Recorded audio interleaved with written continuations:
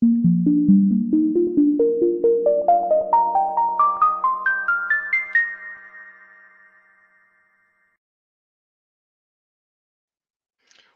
to another episode of the Indoor Environment Show.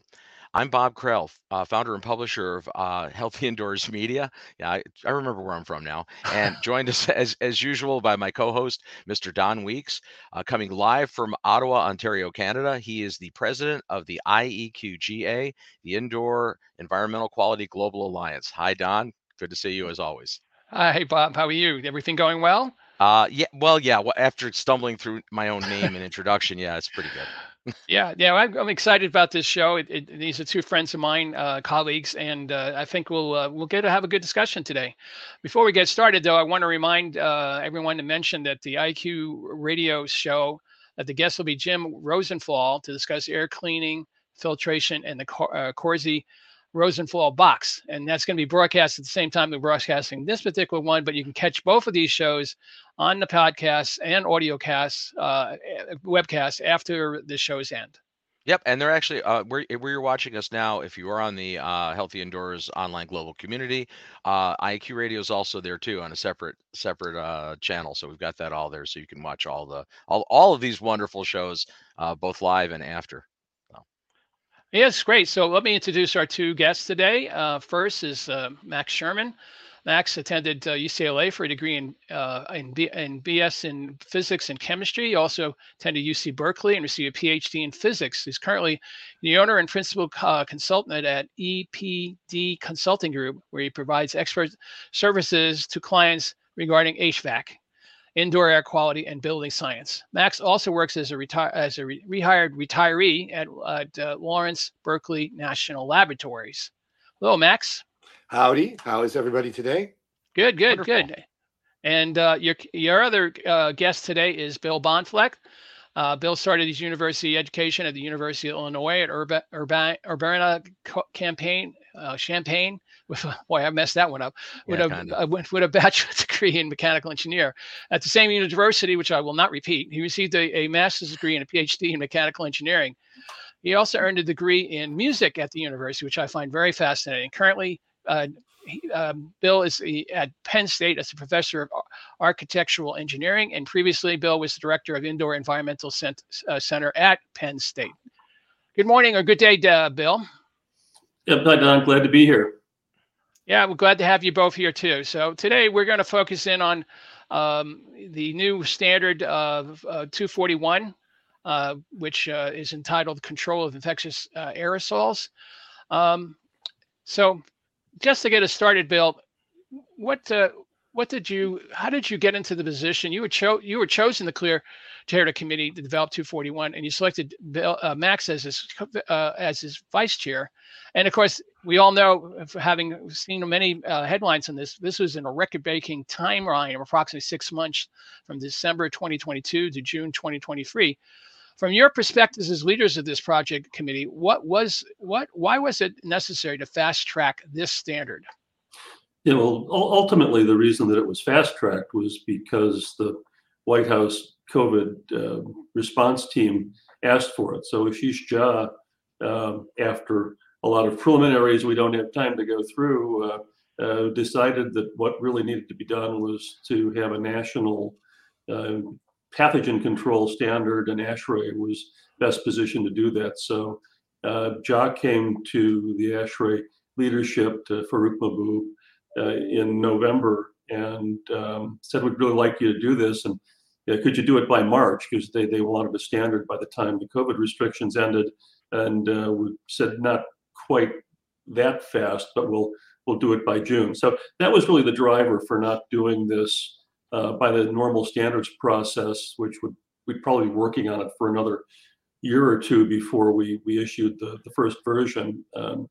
But I have to say, I'm not sure we would have developed a standard at all. We might not have even started by this point if it wasn't for that. So the push was a good thing, although it also created some consequences that we're going to have to deal with as we go downstream. And we'll talk about those perhaps a little later. How is, besides Max as your vice chair, how is the other members of the committee selected? Well, of course, we had to look at the expertise that it would take to put together a standard like this, expertise in risk assessment and in public health and in air distribution and in commissioning because of the need to assess facilities and implement. So that was one aspect of it. We also needed to have a team that we really believed could get it done that quickly. And so I looked a lot to members of the epidemic task force that I also chaired, who'd been very productive when we put together this roster. And Max was one of those. He chaired the residential team on the epidemic task force, and he has a very long and deep experience with standards. And I thought that the combination of his technical background and his standards experience would make him an ideal whip, if you will, to help us get this standard put together in the required time frame. And it proved to be true.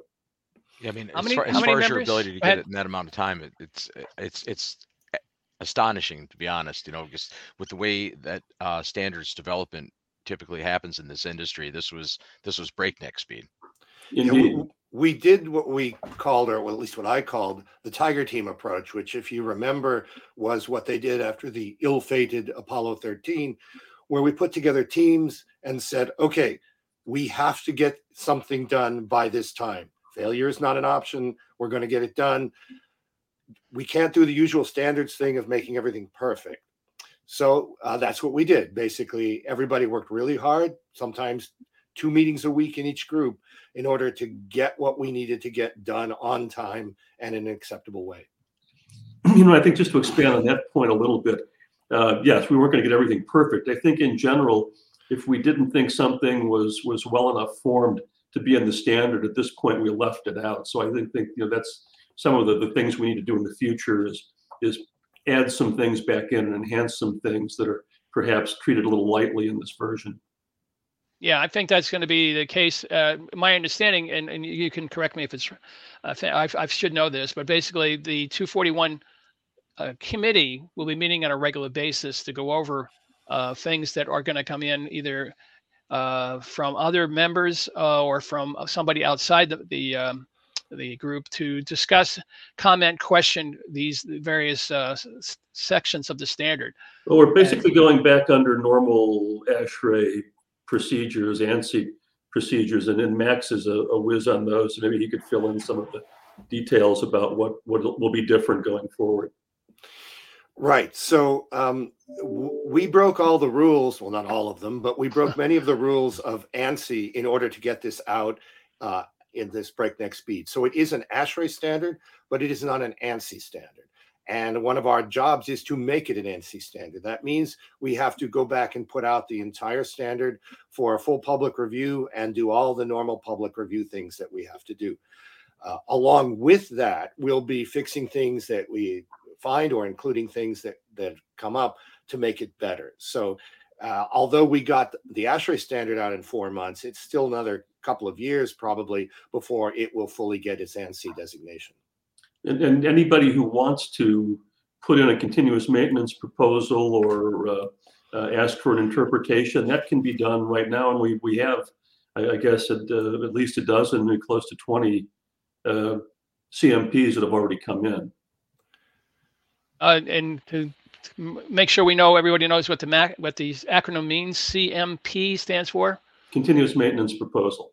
And That's there is a propose a change to the standard. You can do that through the ASHRAE website and the comment database there. Okay, and we can post that perhaps as part of this program where that is, because I'm not sure everybody knows where that is within the ASHRAE website. Sure. Good. All right. So Max, let's start with you on the next question. What is in your mind the 3 most important sections of the standard? Well, as Bill said, I'm an old standards guy. And so the most important part of any standard is its title, purpose, and scope. That's what tells everybody what to expect from the standard. That's what says what is included and what isn't included. And in the title, purpose, and scope of this standard, we see some key terms that come to define the standard. infection reduction management mode, equivalent clean air, air cleaning, a whole bunch of things that really make up the standard are talked about there, and that's where the important stuff is. Now, to the non-standard geeks, it's often the table of rates is the most important thing. If you ask any normal person what the most important thing of the 62 standard is, then they'll tell you, oh, well, that's the table of rates that I have to meet. But in some ways, that's the end product and not necessarily the most important part of the thing. From a practical standpoint, there are other parts of that are important, and I think Bill likes to talk about those.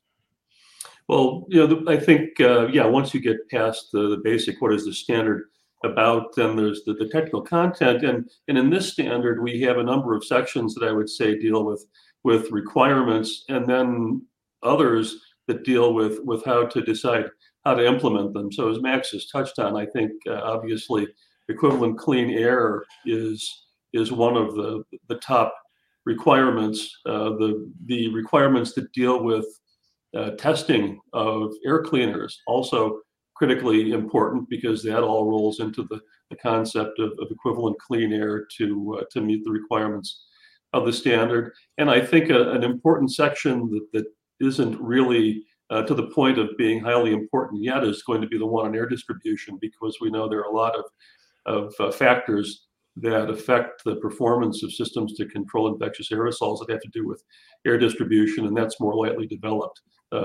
The stuff on implementation, of course, is also very important, but maybe more straightforward and more like what you might have seen in other existing standards for commissioning.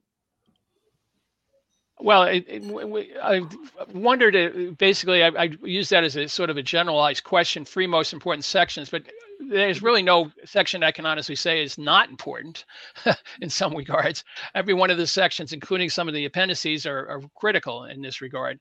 So let's take another way of looking at this. Is there sections, Bill, of the standard which require additional work, and why?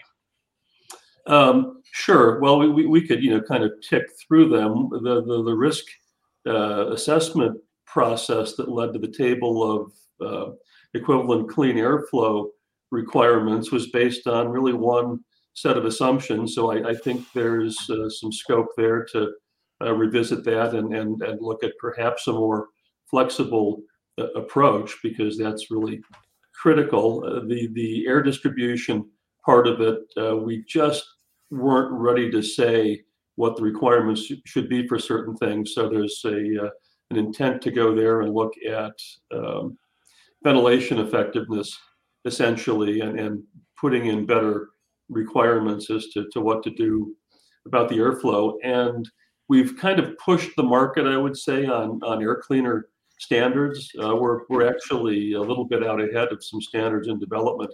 So I think that's going to continue to change as more good test procedures get published for the laboratory piece of it, and we need to work on scaling. So how do you go from a lab to an actual installation? So that's my view, and maybe Max has other things to add here as well.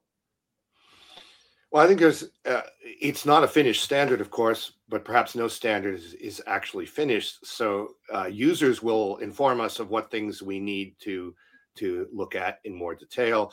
As we look at some of the other sections, the appendix and other definitions, we'll see that we made certain decisions that might be limiting at the moment because we didn't know how to make them broader. We'll have to definitely make them broader. It's an ongoing process. No standard is ever actually done.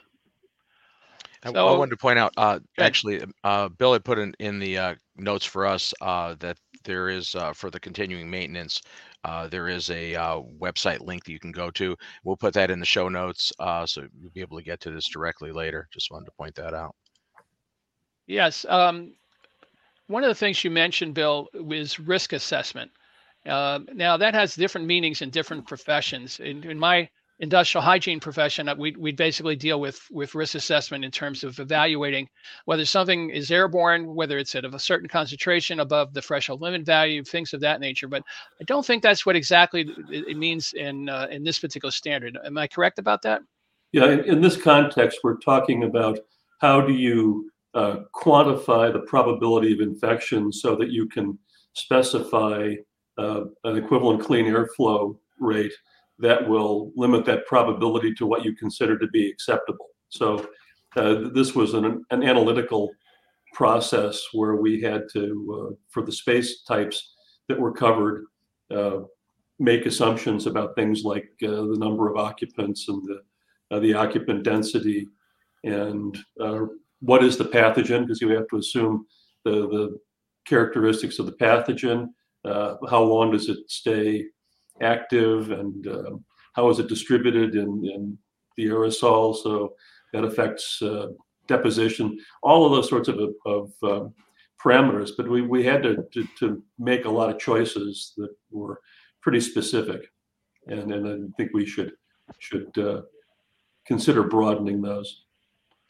Yeah, I wanted to point out, like, equivalent air change can be, that's kind of a complex area, right? Because when you're dealing with particulate, as opposed to gaseous contaminants, most of the air cleaning technology that we see out there we're seeing is really dealing with particulate for the most part, the portable equipment. It's HEPA. I mean, there may be some impregnated carbon filtration, but it's not really, a true sorbent. So I think that's, for the general public, I think that's a challenging thing, because I think many of them think that these air cleaners also are, a surrogate to ventilation. Well, to some aspect of ventilation, this is the whole thing with performance-based air quality control. And instead of just throwing outdoor air at the contaminants and hoping we're getting all of them down to reasonable levels, we're trying to identify which are the key ones and controlling those. And actually, Max has been involved in some really interesting harm-based research that he might want to mention here in that context. Sure. Why do we ventilate? Andy personally used to say we ventilate for no particular reason, but we really ventilate for indoor air quality. But what's indoor air quality? That means controlling specific contaminants. Now, 241 is limited to infectious aerosols. It doesn't care about gaseous contaminants. You can have an equivalent clean air is just a number that tells us what dilution of the contaminant are you getting, and how is it equivalent to as if you had pure clean air, remembering that outdoor air isn't necessarily clean to start with. So in 241, the concept of equivalent clean air is a key concept. We've defined it as being the ability to dilute the pathogen of concern, whether by removing it, whether by filtering it, whether by inactivating it. It doesn't really matter. What matters is there's less of it in the air. And that's what we're talking about. That could be applied to any other contaminant as well. You could have equivalent clean air in terms of a particular VOC or in terms of particulates, which would be very close to CADR as it's commonly known. But that's what equivalent clean air is. Yeah, so it's a simple example. We estimate, and it's in a table in the standard, that a MERV 13 filter removes 77% of the infectious aerosol going through it. And so in equivalent clean air terms, if you had 100 actual CFM of air going through that filter, we would say that was equivalent to 77 CFM of equivalent clean air. It's very much like CADR. And from 241's point of view, it filtered air and outdoor air are the same. We don't really care how you got the pathogen out of the air. And maybe that's a place to make the important point that this is not a new indoor air quality standard. It doesn't replace any of the standards we're used to following. So that the prerequisite for 241 is that you comply with whatever base standard for acceptable indoor air quality you're already following. And that would be, at least initially, the 241 would be requirement is that you comply with 62.1 for commercial buildings, 62.2 for residential buildings, and I think it's at 170. I get sometimes. Yeah. Now, how does, is that the best starting point for most people, is to start with trying to comply with those particular standards before they try to tackle 241? Well, if you can't get basic acceptable indoor air, then you're probably already starting off in the wrong place to begin with. So you can't comply with 241 without complying with a base standard. Now, if you're in some other country and you have some other base standard for IAQ, that's okay too. But the idea is you have to use a base standard for IAQ, and then there may be additional requirements in order to meet 241. And 241, remember, is a resiliency standard. It's not supposed to be run at that rate all the time. It's only when it's determined that you need to run it in IRMM. And we're going to get to that in a second, because that is my next question, really. But basically, just to make sure we've wrapped up that whole equivalent airflow rate, or ECA, how is that calculated, and what does it provide to the building management and mechanical engineers in evaluation of the building? Max, you want to start on that one? Well, so it's calculated through Section 5. There's a table that tells you how much ECA per person is required in a certain space. Now, you can meet that by upping the ECA, or you can meet that by lowering the number of people in the space. That's up to your plan on how you intend to comply. But that's the number that's there. It could be as simple as upgrading your filters in an existing system. It could be portable air cleaners. It could be UV. It could be more outdoor air. There's all sorts of ways to meet it. But that's what the engineer has to do, is figure out the most cost-effective way to meet that in their particular environment. Okay. Bill, you have anything to follow up on that? Only to say that I'd add that they're in terms of equivalent clean air per person, because that's actually what personal risk is proportional to. In the risk analysis, it was done for the standard. We're assuming that the probability of an infector being present is a function of how many people are there and what the community incidence rate is, and you can show that the airflow per person is what's important, and there's really no direct relevance to air change rates, unfortunately, because they're so widely used as the standard for infection control. Well, that brings up a point, is that you have ACH, air changes per hour, which many people, particularly in the health and safety field, are familiar with. You've now gone to CADR in many cases, and now we're going to the ECA. Basically, is it we're jumping over CADR, or is that part of the whole control system as well? Well, CADR is equivalent clean airflow. It's just the name that AHAM gives to the metric that's produced by their test, but they're really essentially the same thing. The CADR is the ECA for particles. Yeah, and it's used more for instrumentation, I believe. Is that correct? CADR, you mentioned AHAM. Well, so it's a portable air cleaner rating standard. Okay. Yeah, so it's for portable air cleaners, which brings me to the point that I think you had talked about, Bill, and I think maybe Max as well. What's new in this particular standard with regards to air cleaners, as opposed to previous ASHRAE standards? Well, let me first add that CADR is a concept that was well known before AHAM made a standard out of it. It's simply a way of showing how much for the contaminant of concern, which for them is particles, you get dilution. So it's kind of a filter efficiency times an airflow is what CADR is, and it can be used directly to turn into part of ECA. So it's pretty straightforward. Now, in terms of what more general air cleaners, we have a whole set of standards, of which CADR is one of them. But there are other kinds of air cleaners to use. But one of the key things that we did in 241 is to write a backup standard for ECA. That is, in the appendix of 241, we have a standard that you can follow if there is no other standard for the technology that you want to use. And that's one of the key things that we added. And what appendix is that? Is that a normative? Appendix A of 241. And is that, I believe the terminology is normative? It's normative because if you need to use it if you want to qualify your technology, and the technology is not otherwise got a standard associated with it. Understood. Bill, you had a comment to make?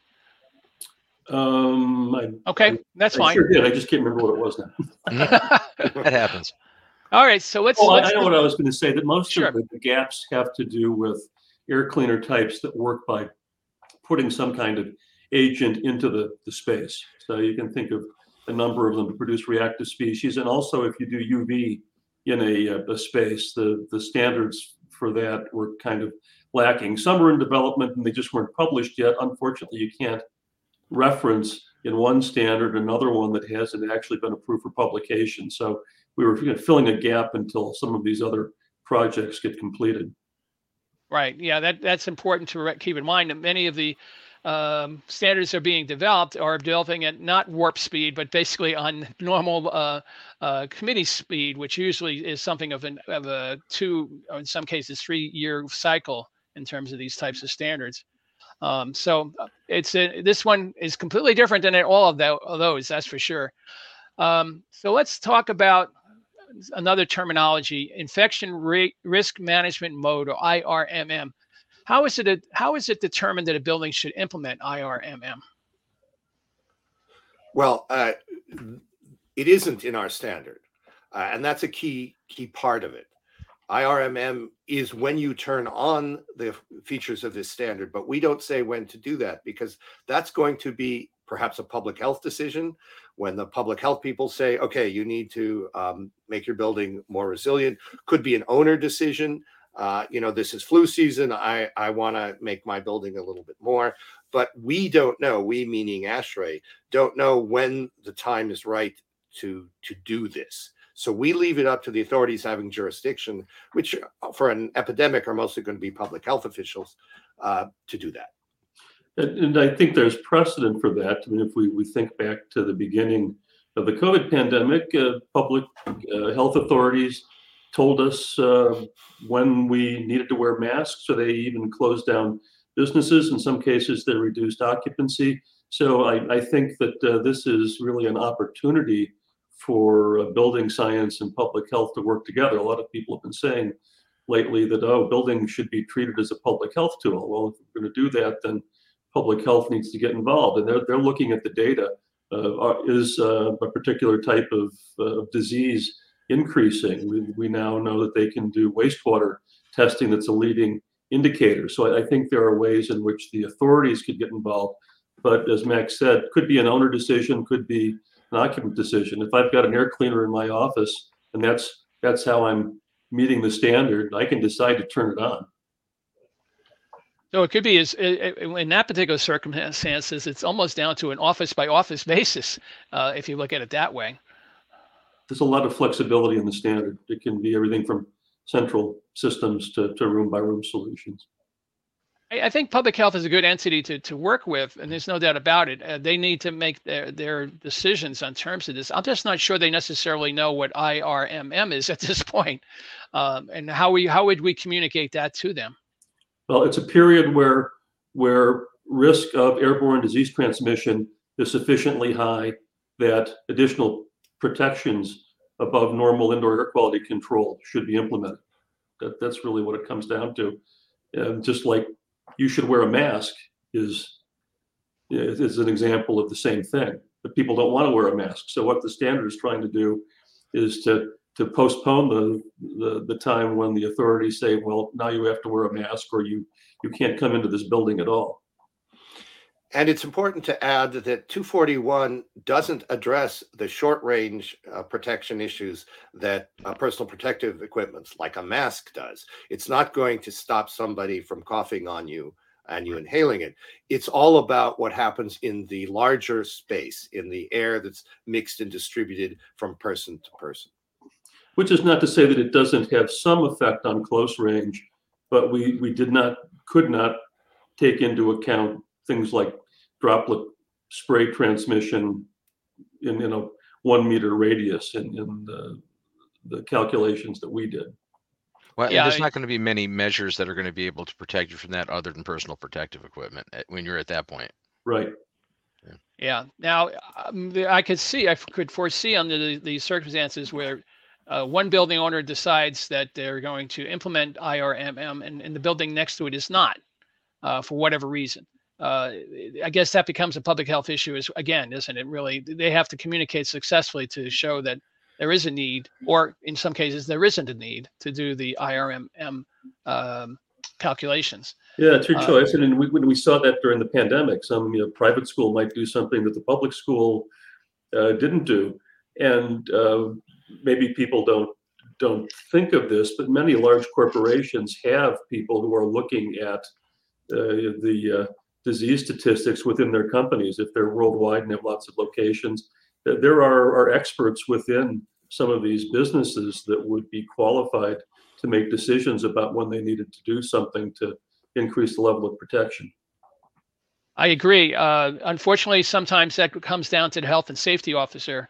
And I'm not necessarily sure if the health and safety officers in many of these locations and large corporations are necessarily qualified to make a judgment as to whether something should go under IRMM or not.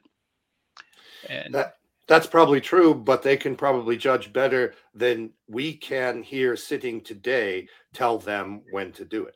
Sure, I agree. Let me add that I view this standard, even in its current state, as being kind of a provocation and an agent for change. I think that there are a lot of ways in which this standard provokes many thoughts about things we could do differently with our other IAQ standards and in this connection with public health.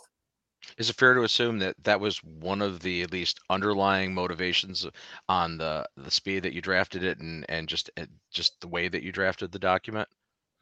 Well, we want to take advantage of this moment of opportunity. Whether it was critical to meet the White House's schedule, I think there's still value to getting it out while everyone is thinking about indoor air quality and the consequences of poor indoor air quality, because I think it's the ideas here are getting a broader hearing than they would have if we'd waited 3 years to put something out.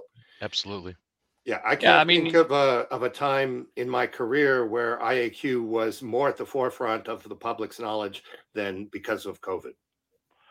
I would agree. And I mean, you get these mass media broadcasts as well. I believe one of our colleagues, Joseph Allen and Lindsay Marr, are going to be we're on, I think, on 60 Minutes this past week. I don't think either one of them would have been called to speak on a forum of that nature unless there was an outcry for better indoor air quality than we have currently, without a doubt. I mean, it's definitely a unique opportunity we're in right now, but it's also, we have to seize the moment as an industry, right? Because we will not have this critical point in time again where there is a public awareness, I think, globally about indoor environmental issues. It's certainly not to this extent. And, I think it behooves us all in the industry to drive this as hard as we can at this point. And these standards for air cleaners, I think, again, that's something that, maybe is painful to try to comply with them and to get standards written that are going to be effective, but really those kinds of code enforceable standards that can give you confidence in what a technology is doing, I think are really critical to the long-term success of this approach. Mm-hmm. And I think 241 has the benefit of sort of the contrapositive of what we just talked about, and that is it allows one to define what's a safe and effective mechanism, which helps exclude those which are not, because we all know during a crisis there are people who try to jump in, well-meaning or otherwise, to fill the gap, and they're not always doing it correctly. Correct. Yeah. Max, a follow-up to the IRMM, I'm wondering, do you anticipate that this will be something that will be implemented in residential buildings as well? I don't know that it would become a code in residential buildings, but I could see that builders and developers might wish to take credit for it and saying it's 241 compliant. It may not be that expensive to do in new construction. I can also see it being useful in multifamily. If you're talking about a high-rise multifamily building, people might be willing to pay more rent to be in one that has protections against future epidemics rather than being exposed to their neighbors. So I see those levels of it being used in residential. I can see individual homeowners wanting to upgrade their home to be that, but I don't see it as regulation. Okay, that's fair. Bill, can you kind of give us some idea what the building readiness plans? It seems like that's a new requirement for many building operators. I may be wrong, but what do you expect to be included in a business readiness plan? A building readiness plan is actually a term that was coined by the Epidemic Task Force, and this was the work product of our commissioning and testing and balancing experts on the committee, and essentially it starts, if you have an existing building, with a thorough assessment of all of the systems that may have an impact on IAQ. So you go through the whole mechanical system, components, control sequences, are things adjusted correctly, and determine what the maintenance items are, and you assess what is the equivalent clean air delivery that the systems are providing as they are, and then you calculate the target you're supposed to meet according to Section 5 based on the requirements. And if there's a difference there, if there's a deficit, then you go through the exercise of doing an engineering study essentially to determine what the best option is. And at the end of all of that, you document everything in this building readiness plan. So it tells you that clearly what you have and what needs to be fixed and what you're going to do to implement infection risk management mode. So it becomes the basic documentation of airborne infection control systems for the building, and it should reside there in the building in current form for use by the facility staff ever after. So that's really all it is the documentation of the assessment and planning for a particular building. If you go down the line to say single family residences, obviously you don't need to produce a building readiness plan for your single family home, but the concepts are there of thinking through that process and deciding what to do so that it's done in advance. I think this is one of the important things. We're now more than 3 years into the pandemic, and a lot of facilities are still trying to figure out what to do. If they had all had plans in place, all they would have done was implement them by changing control modes. Right. Sometimes all you need to do is the plan. That is, you may have all the capacity in a given building to meet the requirements, and all you have to do is go through the planning and write it down to say that when IRMM is triggered, go out and do these things. So there can be almost zero cost to implementing 241, depending on the building. Right. Now, this building readiness plans, I agree that an assessment of the building needs to be done. Who, Bill or Max, who do you expect will be doing those type of assessments? What professional credentials might they need or want to have somebody do an assessment of that nature? Well, I would say it might be interesting to go back and look at what's in the building readiness section of the Epidemic Task Force documentation, because they talk there about what a team should be to do a building readiness plan. So it's really kind of multidisciplinary, but I think commissioning specialists, technicians, or engineers, and test and balance contractors are part of it.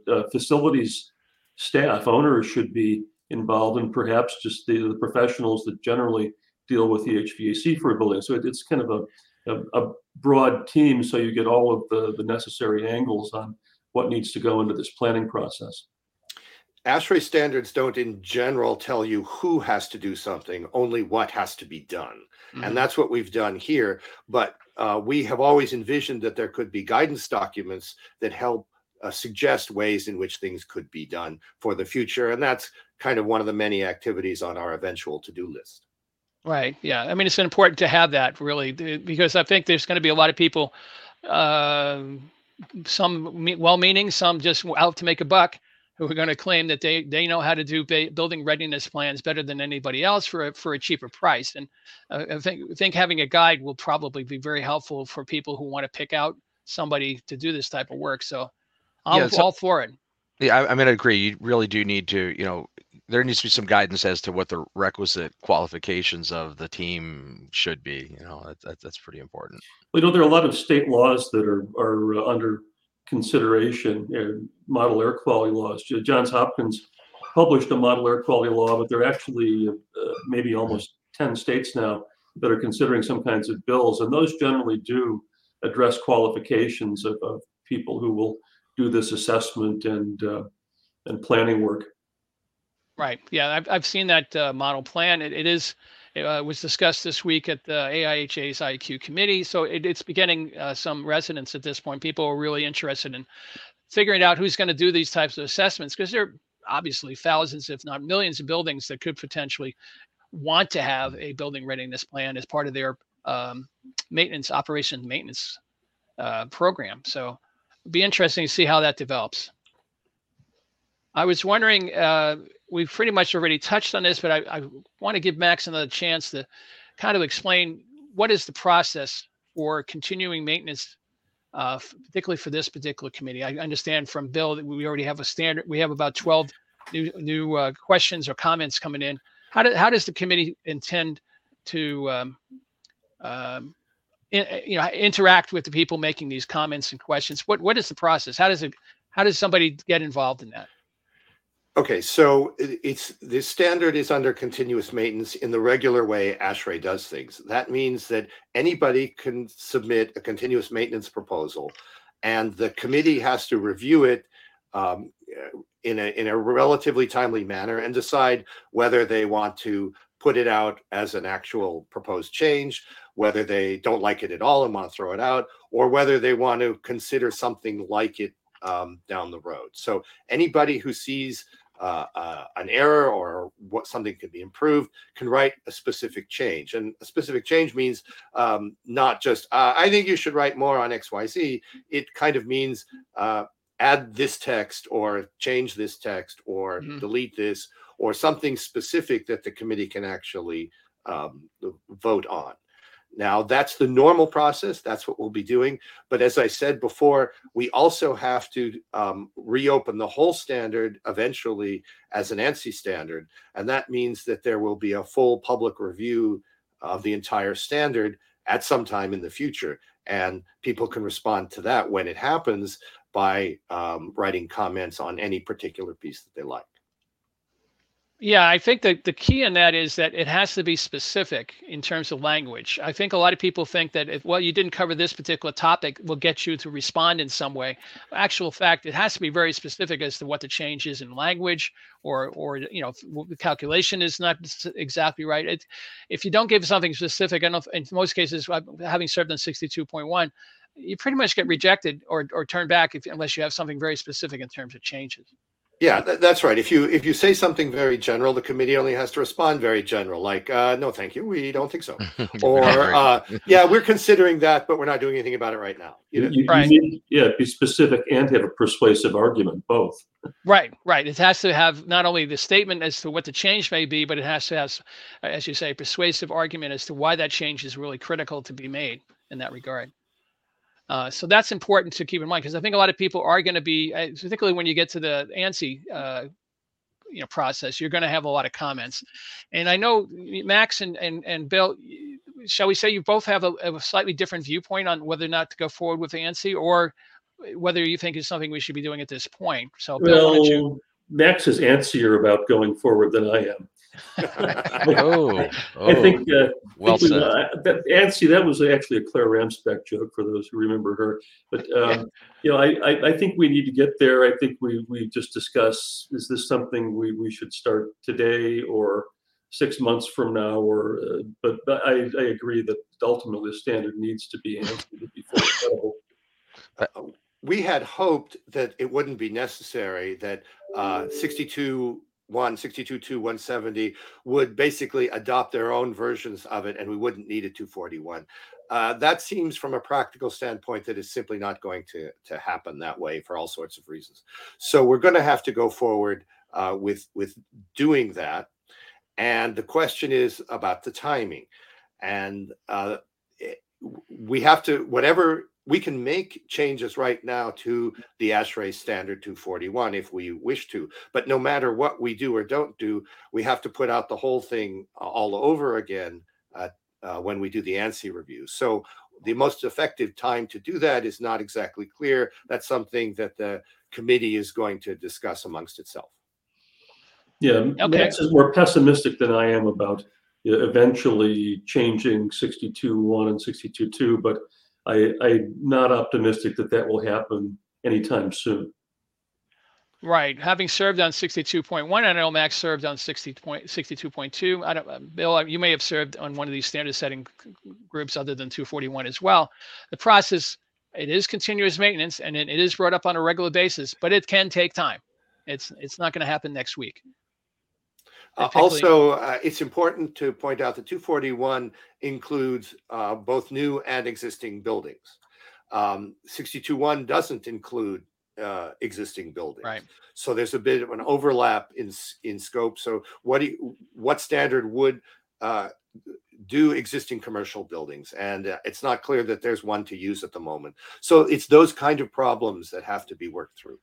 Well, I mean, as a design standard, yes, but interestingly, there's a quite well-developed maintenance requirement in 62.1. The problem is that nobody adopts that to enforce it. What comes out of 62.1 and goes into the code are design requirements, not operating requirements, and that's another big issue that I think we need to support. Better air quality is some reasonable level of regulation of buildings in operation, which has been coming along for some time for energy.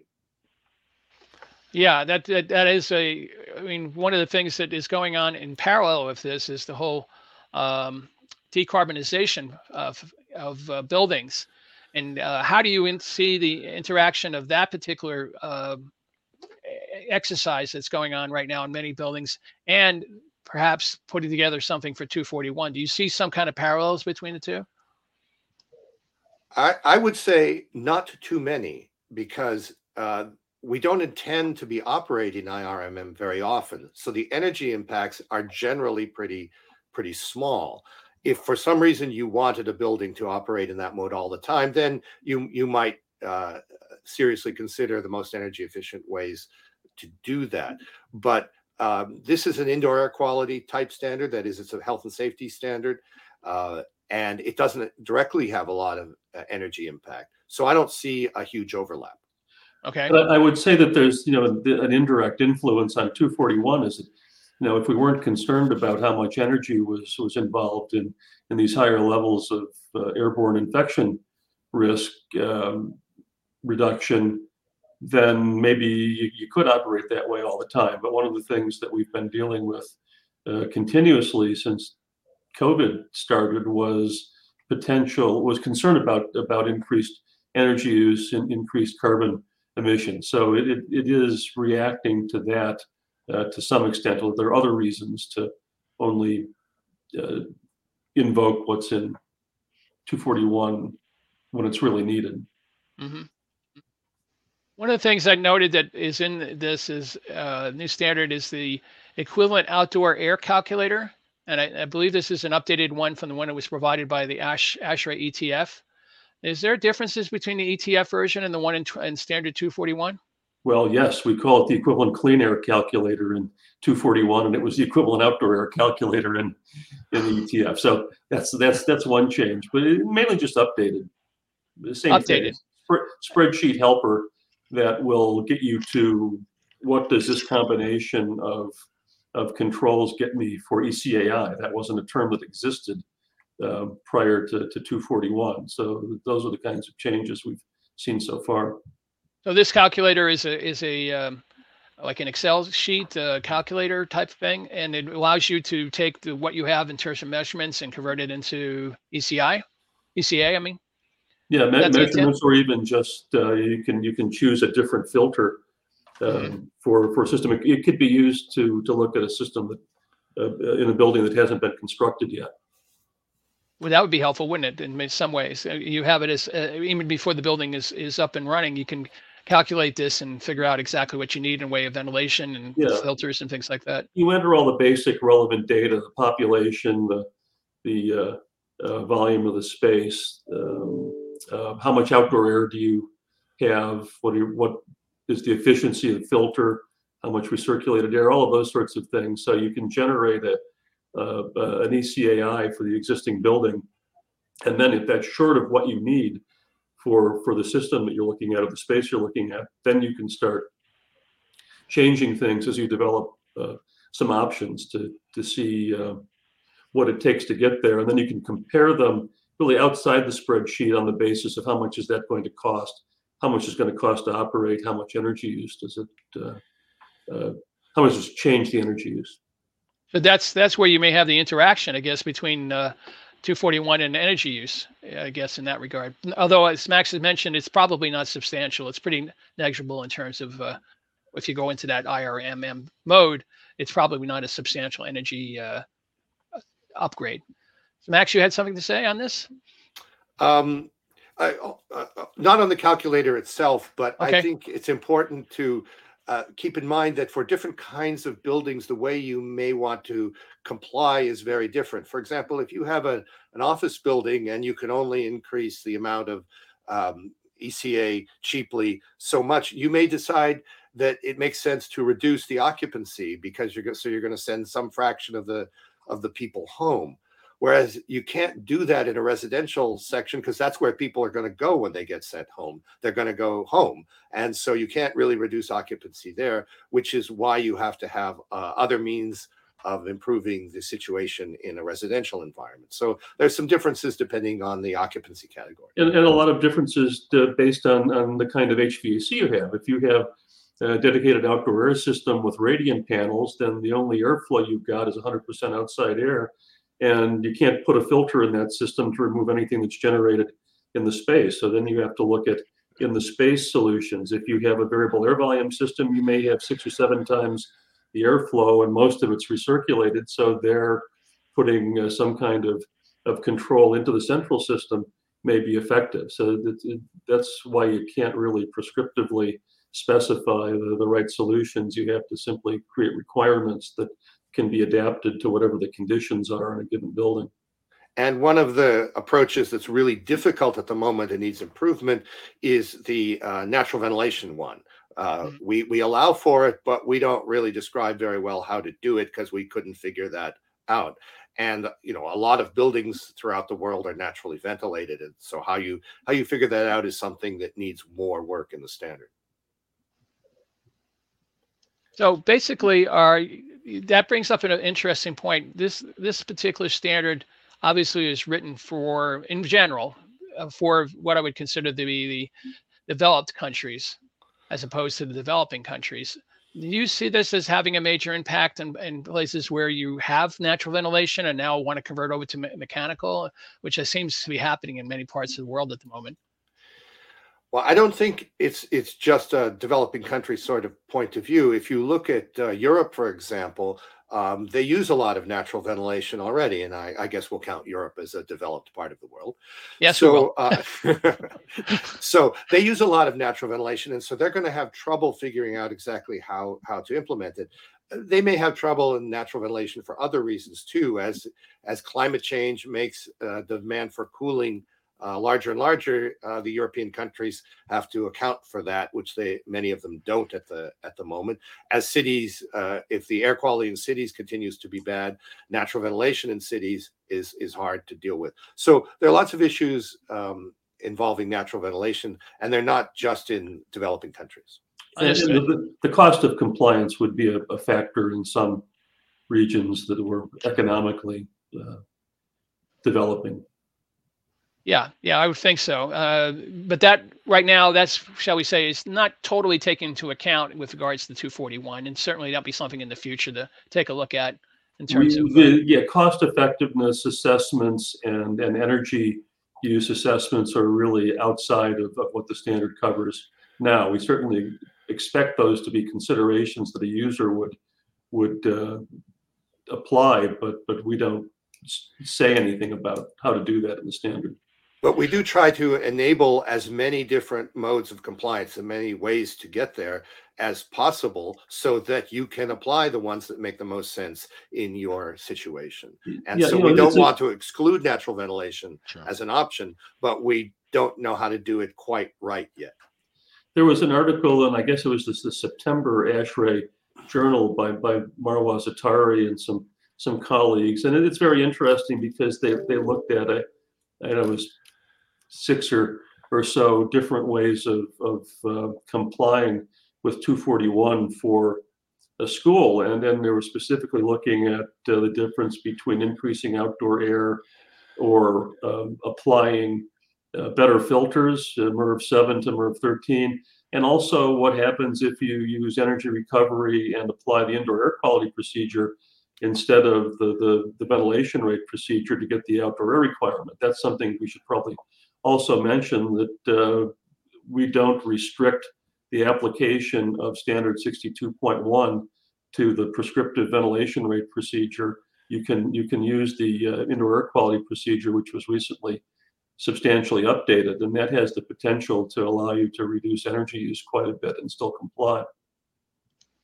Yeah, I saw that article. That was an excellent article, and it does really address a lot of those interests that people have in this area, how it's going to affect natural ventilation and in other aspects of it. There was one, I think, in the October edition of the ASHRAE Journal by Richard Burns, who's an economist with, I think, Johns Hopkins. And he talked about the various ways you can comply with it and what will be the cost of complying with that. And also that should be noted as an excellent article that can talk about that particular aspect of this issue. Yeah, he was looking at, I think, the overall cost effectiveness of applying the standard, and certainly that's there. We should mention that we're trying to keep a kind of a regular feature going with short columns in the ASHRAE Journal that deal with different dimensions of the standard, as well as encouraging some longer articles to be written. So that's one way that we're trying to educate interested people about the standard and to get useful, practical information out about it. So I'm running down to the last couple of questions here, Bill. I'll have you answer this one. Max, you can jump in at any time. Is the only way for the new standard to have impact as you want it to is by adoption by authorities, or is there other value to the standard? Well, I hope it's not the only way for it to have value. I think the fact that everyone's talking about it, it's being discussed so much, shows that it does have value even outside of being adopted by code authorities. I think if we could get some big landlords to use it, for example, the GSA in the US would be an example, I think it would have a lot of impact. So I don't think that's necessary, although that's certainly something that we'd like to pursue. And code, go ahead, Max. I would just augment that by saying code is one way to do it, but I don't actually see it as the most significant way, because I think people want to do something. They want to have solutions to this problem, and they will turn to this standard as a solution for what I want. So I'm imagining that it will be done far more in a voluntary case than it will be in a regulatory case. I see. One last question, and this is really just a futuristic type question. What changes in Standard 241 do you anticipate will be considered by the committee in the next couple of years? Well, certainly air distribution. Distribution. Tell us a little bit more about that. You mentioned that previously, but I wasn't sure we got everything we needed to do out of that section. Tell us more about that.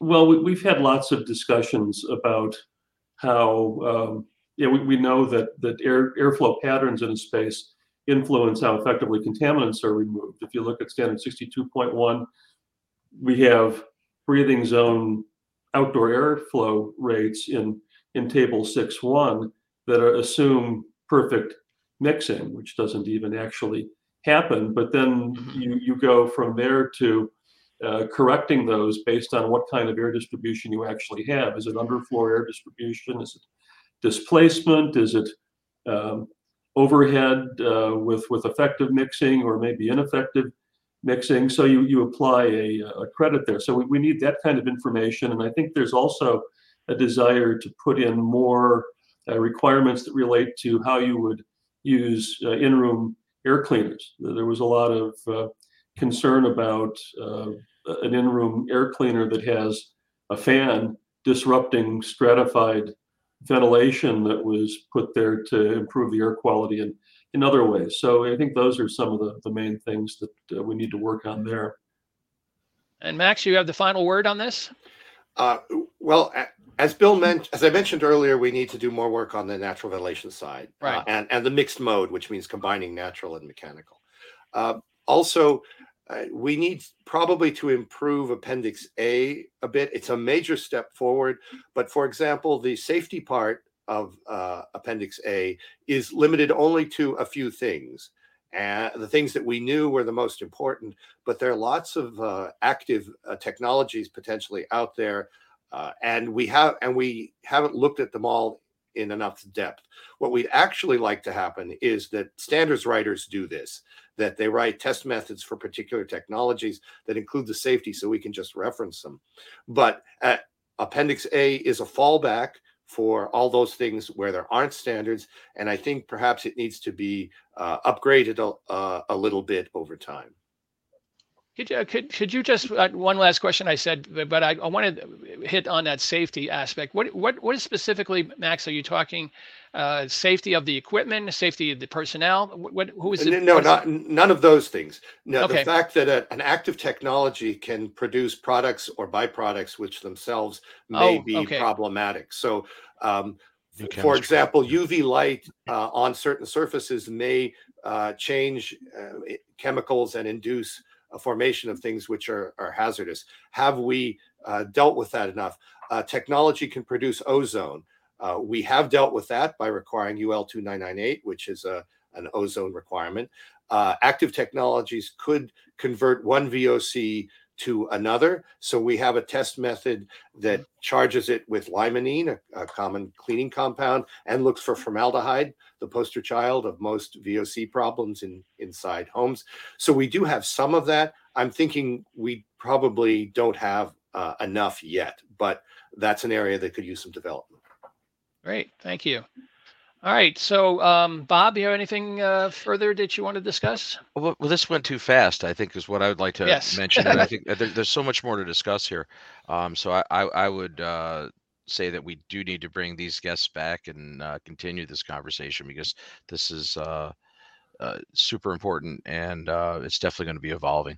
So. And it's very pertinent to the people I know who are in the industrial hygiene and health and safety area. There's a lot of discussion, but not a lot of yet questions, shall we say, but they are being developed, and I can tell you you're going to be getting quite a few of them at that level, and as to how the people in the health and safety side of it are looking at this particular standard. So, well, then let me give a little bit of a plug that at the meeting in ASHRAE this winter in Chicago, we're going to have a panel discussion with a few of the greats from 241 sitting up front and fielding all the questions that the audience wants to ask. So anybody who's attending that, I encourage them to come and listen and or ask the question that concerns them. And for those who like deep dives, there are going to be 2 3-hour short courses on Tuesday of the conference. One in the morning is going to be Marwa Zatari and myself, basically covering the requirements parts of it. In the afternoon, we'll have Wade Conlon and Megan McNulty doing implementation. So they're going to focus on how do you develop a building readiness plan. So there will be a lot of educational material there for those who are eager to use the standard. Yeah, that's great. That's fabulous. So I would say, Bill and Max, both kudos to you both and the rest of your 241 committee, just for being able to get this really revolutionary document out, and it's out in the world, which is fabulous in such a short order. Well, it was very satisfying. It was a lot of hard work, but we got it done, and we're eager to keep developing it and make it really the practically useful standard that we've envisioned it to be. Excellent. So, Max, you gave us a kind of a preview of this panel, but you didn't mention any names. Anybody we would be interested in knowing? Well, I'm going to chair it, and Okay. Bill is one of the panel members, but Okay. we have the leads from several of the working groups that are going to be there to talk about air cleaning and implementation. And pretty much we have every topic covered by the panel. So sounds great. I'm looking forward to it. Sounds real good. All right, gentlemen, thank you very much. Bob, you want to wrap it up?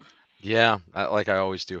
So anyway, thank you so very much for watching this episode of the Indoor Environment Show. Again, the show is a product of the IAQ GA, Indoor Environmental Quality Global Alliance, and in collaboration with Healthy Indoors Media. So we'll see you again next month. I'm not going to say same bat time, same bat channel, but sometime around this. Actually, this worked out that we came on simultaneously with IAQ Radio, which we never do. This is the first time we've ever done this. And it was just a scheduling issue, but we'll be back probably on our normal time and day, I'm assuming. Yes, we probably will. I'm assuming. I don't know. At this point, I can't tell you. Definitely not on Thanksgiving, but definitely not. No. The gentleman could stay after he closes. We'd appreciate it. So just stay for a second. Go ahead, Bob. Okay. Well, we'll catch you next time and for the next episode of Indoor Environments. Take care.